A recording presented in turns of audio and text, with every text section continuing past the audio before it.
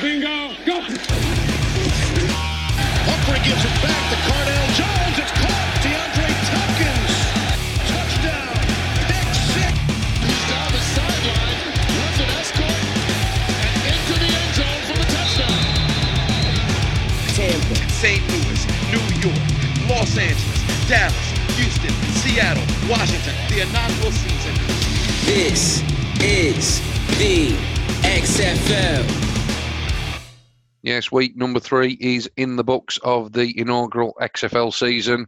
4 more decent games over the course of the weekend, and we are here to talk you through them as usual, as well as get you caught up with some news and give you a little sneak peek ahead of week number 4.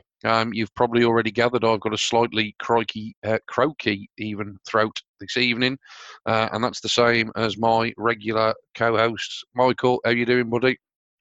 Yeah, I'm all right. Thanks, mate. Good stuff. We have pushed the recording back 24 hours to try and get over the sore throats. The strepsils aren't quite doing the job, but we will persevere nonetheless. Let's get into it. First down. First down. So the weekend opened up as the Tampa Bay Vipers played at home for the first time in Raymond James Stadium, a stadium you may well be familiar with if you watch the NFL and have watched the Tampa Bay Buccaneers, because that's the stadium that they play in. They were cheered on by the home crowd up against a difficult opponent in the Houston Roughnecks, who came into this undefeated and obviously carrying with them probably the most potent quarterback and wide receiver combo in PJ Walker and Cam Phillips. And it was pretty much a similar story with regards to that duo. Cam Phillips, for the second week running, caught himself a hat-trick of touchdowns. PJ Walker continues to probably lead the early race for XFL MVP in its inaugural year. He had himself another nice day, including finding the end zone himself on a scramble when actually off a botched snap. On running to pick the ball up, he didn't panic, was actually able to escape the Tampa Bay defense and run it in from 11 yards out. As for Tampa, let's start the celebrations. They found the end zone for the first time. Unbelievable. It's only taken 3 weeks and potentially a switch to the offensive coordinator, Jamie Elizondo. Apologies there if I pronounced your name incorrectly, my friend. But certainly his play calling seemed to have a much more positive impact on the Vipers, as the previously stalling red zone trips actually ended up netting some points in the first half. Was tied at 18 apiece going in at the break, but it always felt as though Houston just had a little bit in hand in this one. It always felt as though Tampa were just a score behind on the scoreboard. And even when Dan Williams caught a screen pass in the second half to take that one to the house and bring Tampa back within striking distance, the Roughnecks just again pushed out. Cam Phillips picking up his 3rd touchdown of the day. And it was ultimately sealed with a Taylor Cornelius pick with the last meaningful play of the game. Cornelius getting the start once again for Tampa in this one. I'm still not convinced personally about Quinton Flowers. Yes, he's moving the offense better when he's there, but I don't necessarily view him as a full-time starter. I think it'll be good to get Aaron Murray back. Don't know how long that injury is going to linger on for, but obviously they will certainly be looking for some improved and stability at the quarterback position. As for Houston, they, and as you'll find out when we go through the other games, are now the only undefeated team through 3 weeks. They've certainly got the leading light in the league at the receiver position in Cam Phillips, and just go from strength to strength. Wasn't necessarily their best game, but ultimately they did more than enough to get the job done in this one. As for PJ Walker's final stat line, 306 yards and 3 touchdowns through the air, plus that scramble. He, like I say, probably very much leads the way when it comes to the MVP race. And as for the running game in Houston, James Butler wasn't really needed all that often. But when he was used, he actually had a very nice day. Statistically, he averaged over 10 yards a rush, 72 yards from just the 7 carries. He also converted a successful 2-point after attempt in this one as well. I mentioned Dan Williams. He, like I say, caught a touchdown in the second half. He's probably emerged, if you like, as Tampa's main weapon. However, Jalen Tolliver, who was getting quite a bit of love in the build up to the season, potentially somebody that could emerge. He was targeted 13 times on Saturday, and he caught 8 balls for 104 yards. So a little bit of a shout out to him. He had himself a nice day. I think in terms of Tampa, signs are encouraging. Yes, they're the only team in the league yet to taste a victory, which of course is no surprise because I decided to follow them. But with that being said, they certainly seem to be showing some life.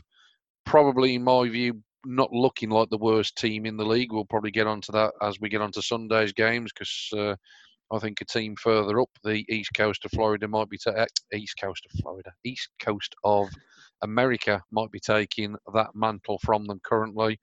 But Michael, just come to you just for some quick thoughts on it. I mean, again, impressive enough from the Roughnecks, got the job done. Always difficult away from home, but signs of encouragement for Tampa, I would say.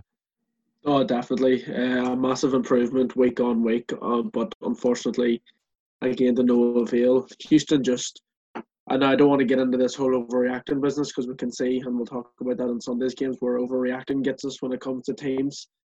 But they look amazing. That Cam Phillips connection with PJ Walker is something sort of that is going to put a lot of teams on alert. Yeah, no, absolutely. Be interesting to see how they continue to progress. Talking of a team that has shown week-to-week improvement and the results are bearing some fruit, that, of course, is the Dallas Renegades. They were on the road again in week 2 and made it back-to-back road victories, mate. Yeah, well, it was an entertaining game, but only if you were a Dallas fan, unfortunately. And unfortunately for me, I am not. Seattle improved, and they improved the quarterback as well. Brandon Silvers had a better game, but it still wasn't good enough just to get that win. The offense sort of lacks a bit of spark, a bit of an X factor to sort of rely on. Silvers, 21 completions on 34 passes. He had 204 yards this week, 2 touchdowns and an interception. So improvement from his end, but not enough, as I was saying. His leading receivers, well, he went back to Austin Proehl, and he got his yards back up. He had 6 for 81, and a touchdown. He also went back to Keenan Reynolds, 4 for 37, and Elijah Moore for 3 for 28. The running game is still split evenly between Kenneth Farrow and the other guys whose names have escaped me. 1 second. Gardner and Williams. So they each had 8 carries each, with Farrell going for 6, but he seems to be more of a pass catching back. He had 3 for 25 through the air and a touchdown. So positive signs in places, but overall, as I was saying, the offense is lacking that X factor and that spark that a team needs to win games. Overall, work needs done in Seattle.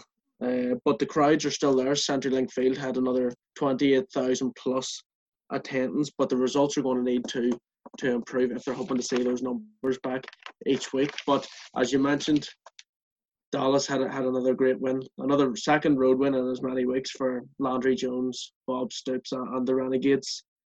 I would describe it as a case of fortune favours the brave. They went on the road, they threw the ball 41 times, didn't hold no punches, and ultimately it paid off well for them. Jones had 30 completed passes on those 41 attempts, 274 yards. He had 3 touchdowns and 2 interceptions, although one of the interceptions was just an amazing play by a Seattle defender, a ball thrown down the same tip drill caught by the safety. His second one, unfortunately, was a bit of a lobbed ball. He just didn't have the arm strength to get the ball downfield. Fell underneath. Seattle picked it off. But a good day overall from Dallas. Jones found 7 different receivers on the day, with the bulk of the yardage going to Donald Parham, who had an impressive day of 5 receptions for 101 yards and 2 touchdowns. So by any standards, that's a good game. His longest play was a 65-yard touchdown reception from midfield, and he averaged just about 20 yards per reception. So he could be a bit of a weapon that Dallas might seem to lean on going forward on the offensive side of the ball. They also have Cameron Artis-Payne, who had another good game in the air and on the ground. He had 6 catches for 30 yards and 13 rushes for 80 yards, averaging just over 6 yards a carry. And he continues, as he did last week, to show and display that Le'Veon Bell style rush, the patience to get into the line, waiting for the play to develop and taking advantage of it that way, as opposed to a Derrick Henry style runner who imposes his will. So another impressive game that way from Cameron Artis-Payne. So Dallas are back home next week in a game which I think will be, and we'll talk more about later, perhaps next week's game of the week against the Roughnecks. But Seattle travel to a tricky St. Louis where they risk falling to 1-3. So this week was high stakes, next week even higher stakes. But I think changes need to happen in Seattle on the offensive side of the ball. Yeah, it will be interesting. I think, you were just alluded to it there. Dallas, big game for them next week to see how far they have come. Two impressive back-to-back wins. I think just in terms of Donald Parham in particular, can really quite easily see him gaining some interest from NFL teams. He's a big target at 6'8". He's got a good turn of foot as well. You mentioned the 65-yarder.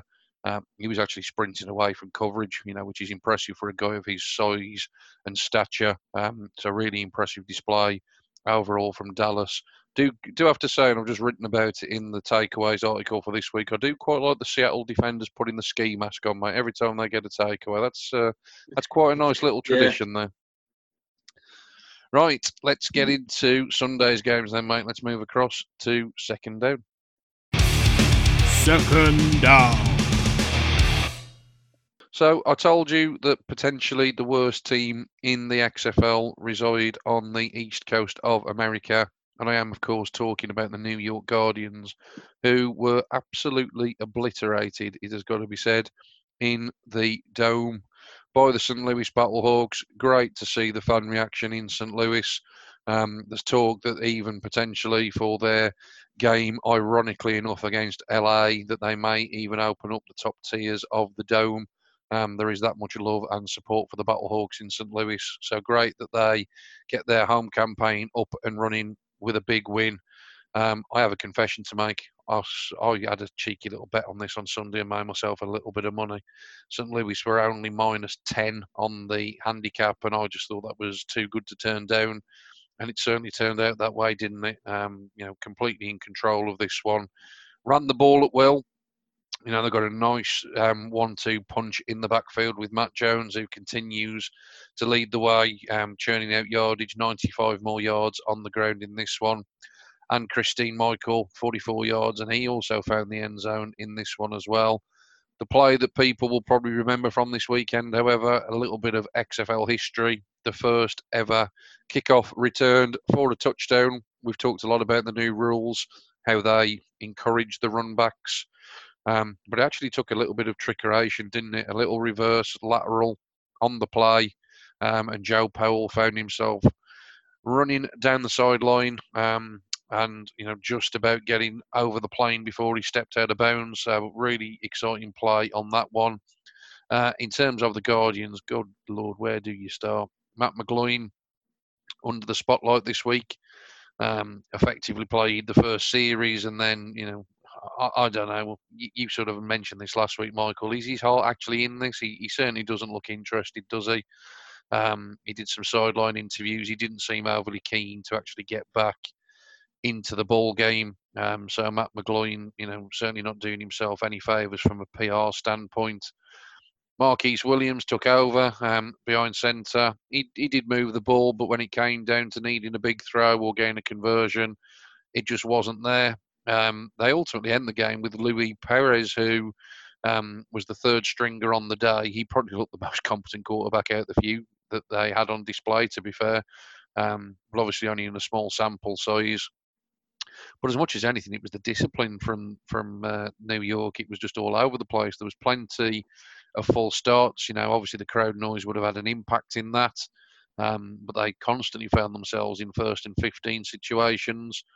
When it came to the second half, when frustration started to boil over, there were several calls for unnecessary roughness and infringements after the play.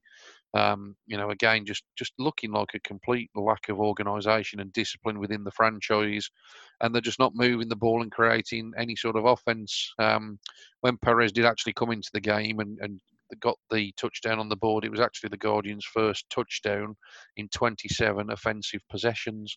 So that week one win does feel like an awful long time ago now. Like I said right at the outset, though, thrilled for the Battlehawks. Great performance from them. They seem to have a really good all-round unit there. They will be very, very difficult to beat in their own building.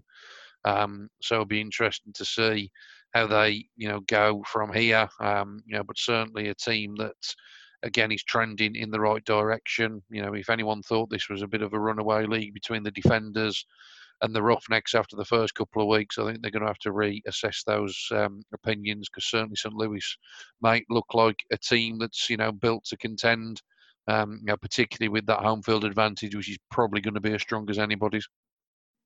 Yeah, and I think this is a great advert for the league as well, in terms of visiting markets that don't currently have a pro football team.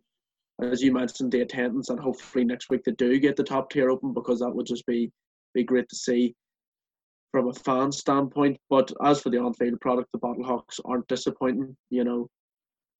Great quarterback play, great defense, all-round ability to move the ball, stop other teams. They completely suffocated New York, them and their fans alike. So a great experience if you're a St. Louis fan, and hopefully an even better average for the league.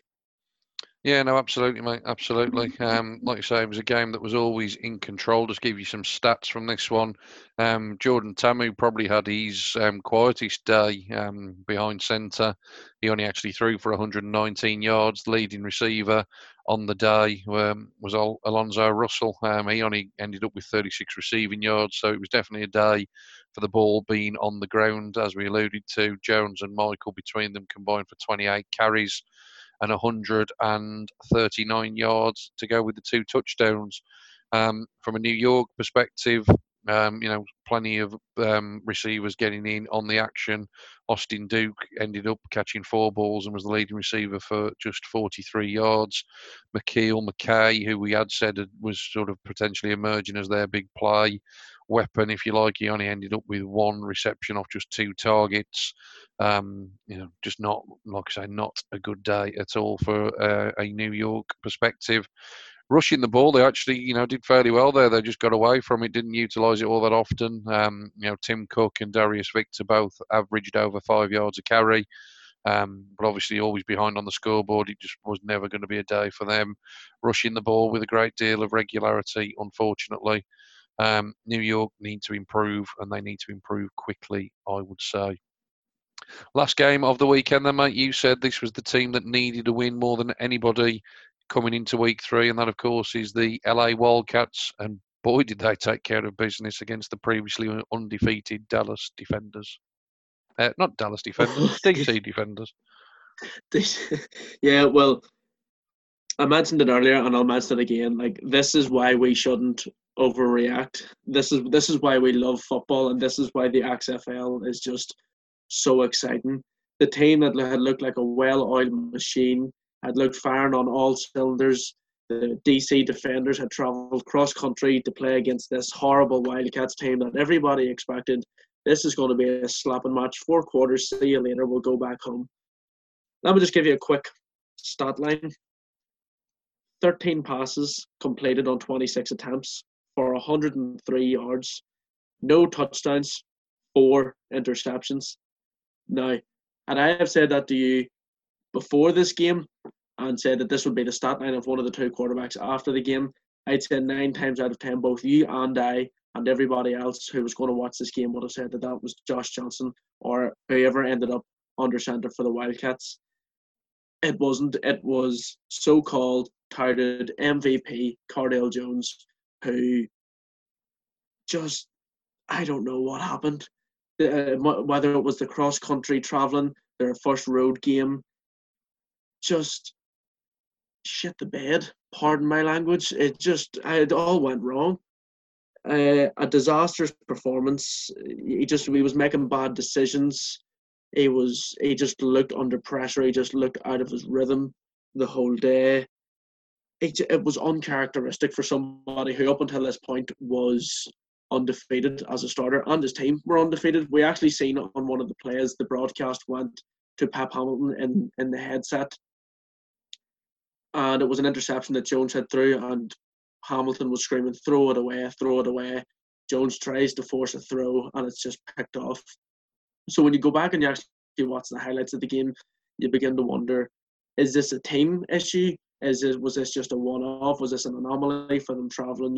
I mean, it's a long journey to go the whole way across the United States, but they're professional athletes. They've all done it before. So questions will be asked, especially next week, when we move on, how this DC team reacts. As for the other side of the ball, the Wildcats, well, not much to say other than they just had an absolute stormer of a day. Great performances all around. Josh Johnson, 18-25, 278 yards and 3 touchdowns. He found Trey McBride for 2 touchdowns. Nelson Spruce had another good day. He caught 3 catches for 75 yards. So it was a shocking win. I mean, I had to catch this one on the highlights, but I was keeping up with the score on the XFL app, and every time I refreshed it, I definitely thought the app was either hacked or there was something really, really untoward going on in LA, that someone was messing with the scoreboard, because LA just kept running it up and running it up. And my younger brother, who has elected the DC Defenders as his team of choice and had been so smug of such over the first 2 weeks because he had picked them before the league actually started, well, he was quite quiet this past Sunday evening. So that was a little one-up for me to get back on him, as he had been claiming the bragging rights of the house. But maybe it just goes to show the moves that Winston Moss made after week 1, maybe they're starting to come into effect. The 2 corners that had the two picks on Cardale Jones were both backup corners. The 2 starting corners, who actually his name I don't have at the minute, were both out. So 2 guys just taking their opportunity, getting a couple of picks, and really laying down a new identity for this Wildcats team, who desperately needed this win. Yeah, no, it was a really, really impressive win. Like you say, I think a score that would have shocked an awful lot of people. As you say, it was actually some guys, getting opportunities that really stepped up here. Martez Carter also out the backfield. He had himself a huge day, didn't he? Elijah Hood, who had been the starting running back, obviously didn't go in this one. Carter had himself a nice day. Trey McBride on the outside also had himself quite the game, didn't he? So some really, really impressive individual performances from LA. Interesting that they celebrated and gave Winston Moss a Gatorade shower for his first win. Only week 3, probably a little premature. But yeah, obviously you can see that that's a franchise. Complete opposite to what I just said about New York. You can sense a togetherness. And potentially a team trending in the right direction. As you say, it'd be really interesting to see Cardale Jones now in week 4. We'll probably get onto that in 4th down. Obviously, there's been an awful lot of talk about the fact that he hasn't ever lost a game since he effectively became the starting quarterback at Ohio State. So it'll be interesting to see how he goes. Right, mate, that's the games reviewed. Let's talk a little bit about our favourite subject, the TV ratings, and a little bit of DraftKings. Third down. I say in jest that the TV ratings are one of our favourite things to talk about. They obviously aren't. They're completely and utterly boring, but the relevancy of them is important, isn't it? Because obviously lots and lots of focus on, is the league still attracting the viewership? Is there still the interest and the demand for football in the springtime over in the States? It's great that we've got some UK coverage. We're being overwhelmed really with the support that we've had for the first few weeks of covering the league. And we're thoroughly enjoying bringing it to you. But as we've said, it'll ultimately, pass or fail, if you like, on how well it's received in the States. So some good news, mate, for week 3. The viewing figures in the games that are at comparable time slots are up week on week, which is obviously really, really good to see. In terms of ticket sales and actual attendance at the stadiums, again, the 4 games combined this week carried a higher attendance number than in the previous week. We've already talked about the fact that St. Louis are considering opening up further sections of the stadium for their upcoming home games. So again, all things trending, mate, in a positive direction when it comes to viewership, and obviously the entertainment that's been put out on the field is a big part of that. Yeah, and it just keeps seeming to be going up and up. It's exciting, as I had mentioned in the last game review. The league seems to have hit everything right so far. There thankfully has been no massively wrong steps. Or I think perhaps the only thing is that they haven't, as I mentioned, visited more non-pro football cities or teams that don't have a football team. But to say that the ratings are still good on the TV and the people are still interested shows that it's not just a splash in the pan, and that hopefully we have XFL for many years to come and not just a couple. Yeah, fingers crossed. Don't see any reason why not. Certainly at the moment, I've said it several times. It's all about opportunities. And it's certainly, in my opinion, much more entertainment on a Sunday night than dancing on ices at the minute. Let's put it that way. Let's talk DraftKings. So, obviously, mentioned Adam, he's still running a weekly XFL league. Be great to get a few more of you involved this week. Get some tweets out to give you the directions to join that contest. We're going to have to get you involved as well, Michael. I noticed you didn't enter a team this week, so we should probably go head-to-head each week, mate, but we can do that as a little side bet possibly. In terms of this week, in terms of this week, you would have been a happy bunny if you'd have selected any of the following players. Donald Parham, we've mentioned him on the pod. He put up over 30 DraftKings points. He was owned by 31% of all teams. Highest scoring player on the week, no surprise, Cam Phillips, the wide receiver for the Roughnecks, 48.4 points for Cam. PJ Walker, highest scoring quarterback, again, probably no surprise there, 41.64 points. If you're looking for some value this week, we mentioned around some of the guys for LA that had breakout days. How about Martez Carter? 30.5 points. He was owned by a grand total of 0.01% of all players playing XFL DraftKings this weekend. If you were one of those 0.01 people who picked him, congratulations, you had yourself one hell of a value pick there. Some other guys that probably would have got you great value, Trey McBride, we mentioned him. Less than 0.5% of all teams had him. He put up over 30 points. And just a couple of others of note that have been sort of good week in and week out. Dan Williams, Tampa, still consistent, put up again over 13 points in this one.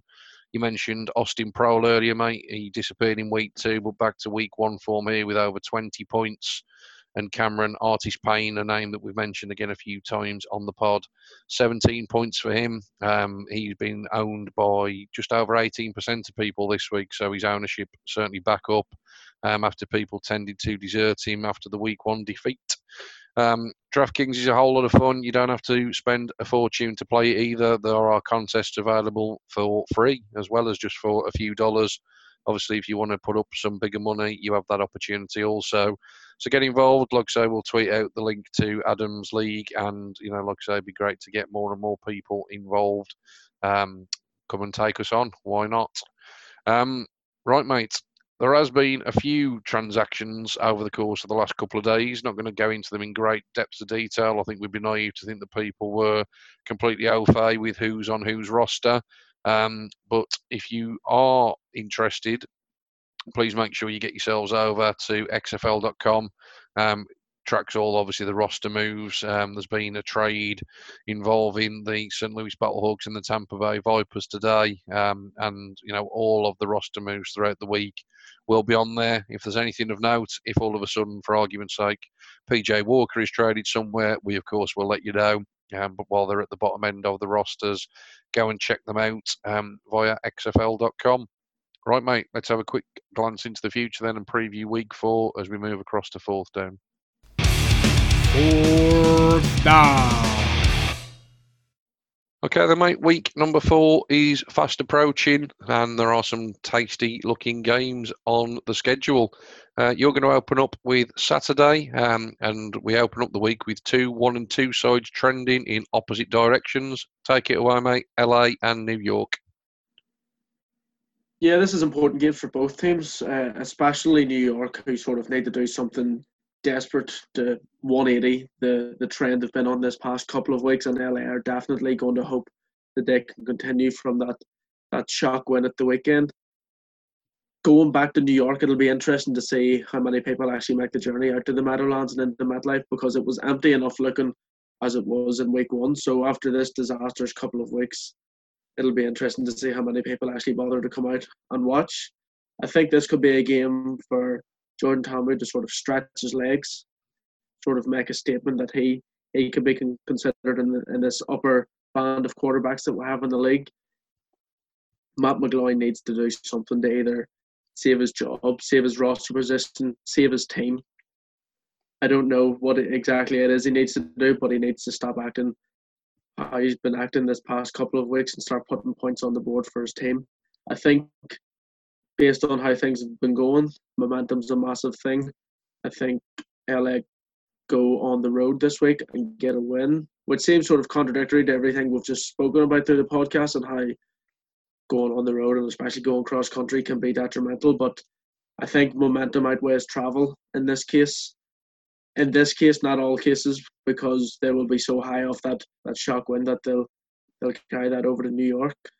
In the late game, pardon me, just to mention the betting odds on that, LA are opening up on a -7 point for that game. So interesting to have a look at how the Desert are viewing this one. I thought maybe after last week it might have been a bit of a bigger deficit, especially considering how New York had played. But again, never get ahead of ourselves as we've learned over these opening 3 weeks. Yeah, Saturday. Sorry, go ahead. It looks a good bet on the face of it, that, doesn't it? Like you say, New York have been struggling to move the ball. You know, the Wildcats off the back of 39 points. It does look a good bet potentially.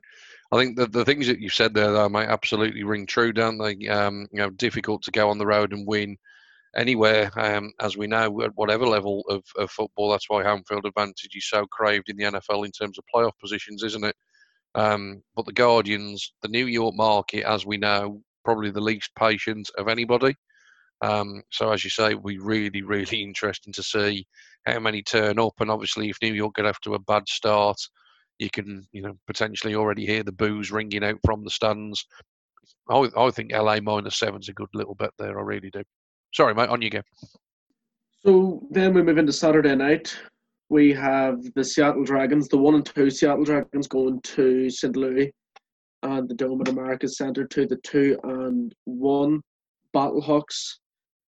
Sticking with the theme of betting, St. Louis are opening 12 points favourites on this one.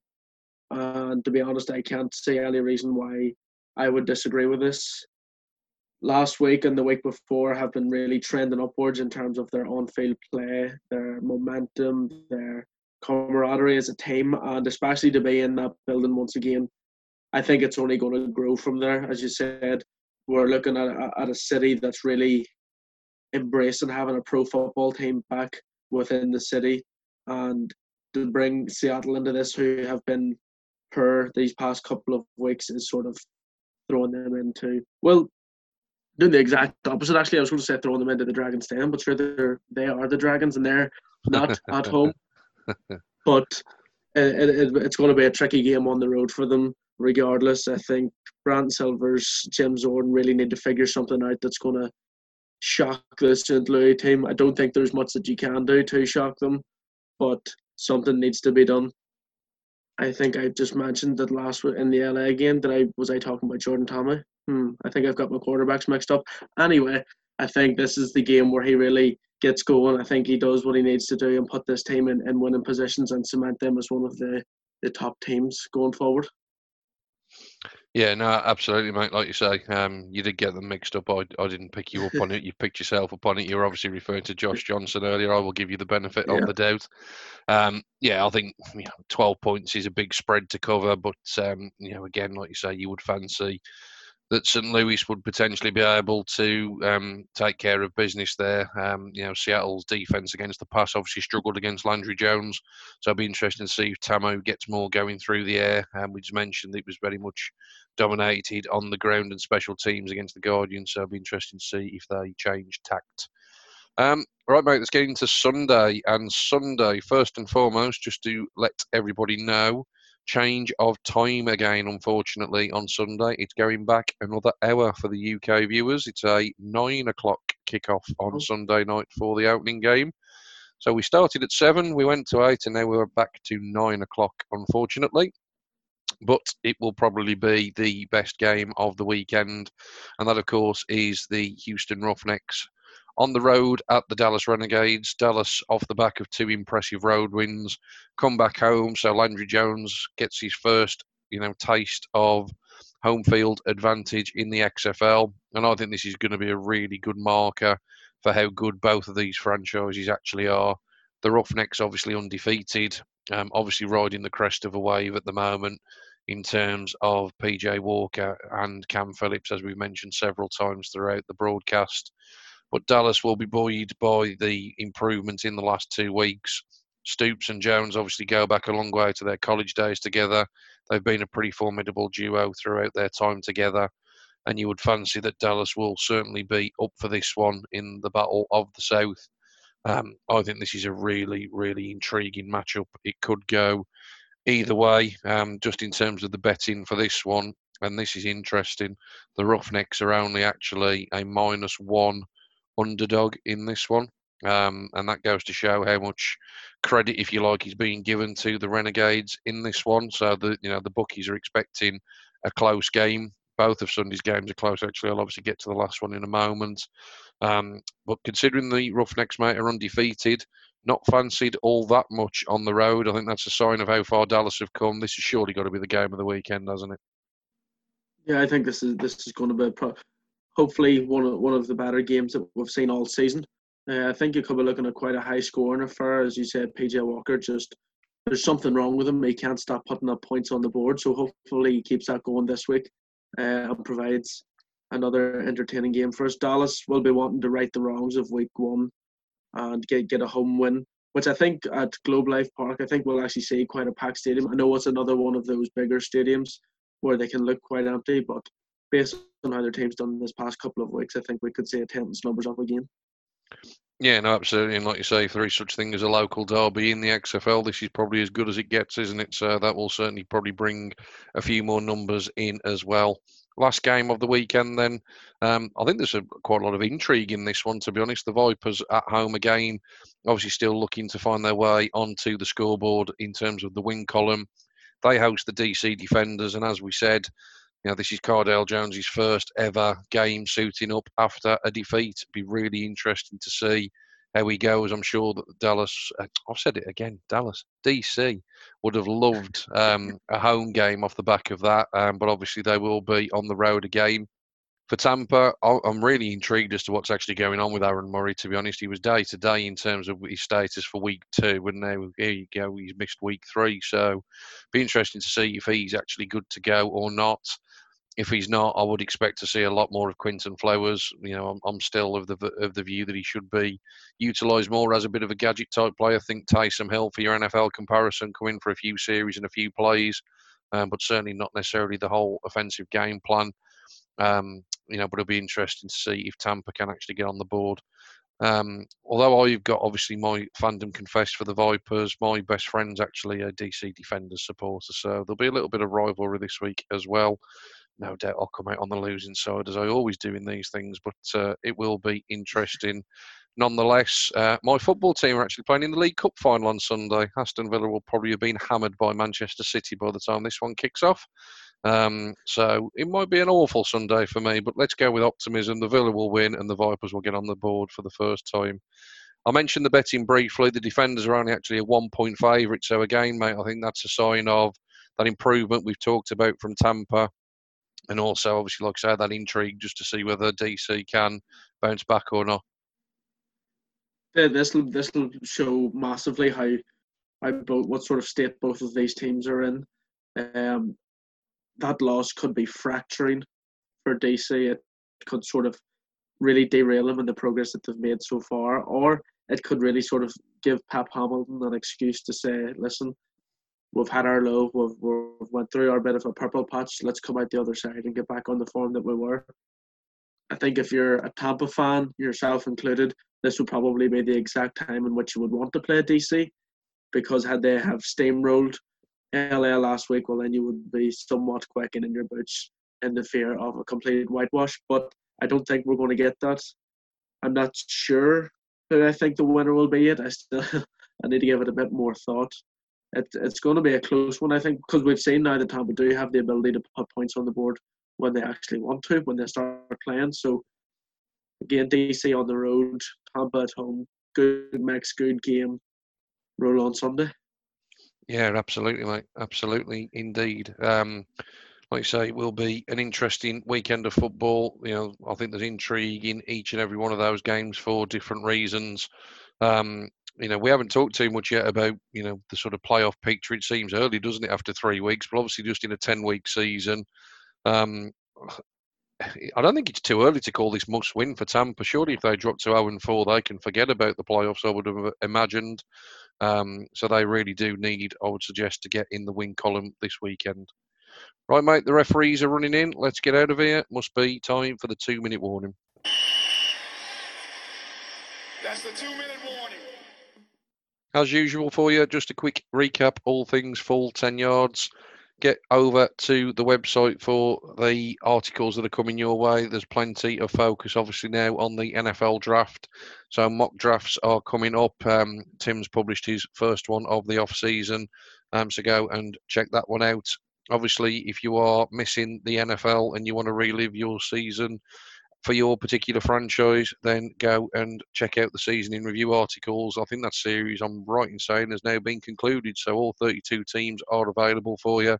Go and give them a read. Audio-wise, Lee recorded a college football podcast specifically looking at the Combine, what it's all about, what's involved. Go and check that out. Very informative stuff. And the NFL podcast released on Tuesday evening. Wide receiver focus for this week. Get involved with the quiz and all the stuff that we do in terms of the NFL pod week to week.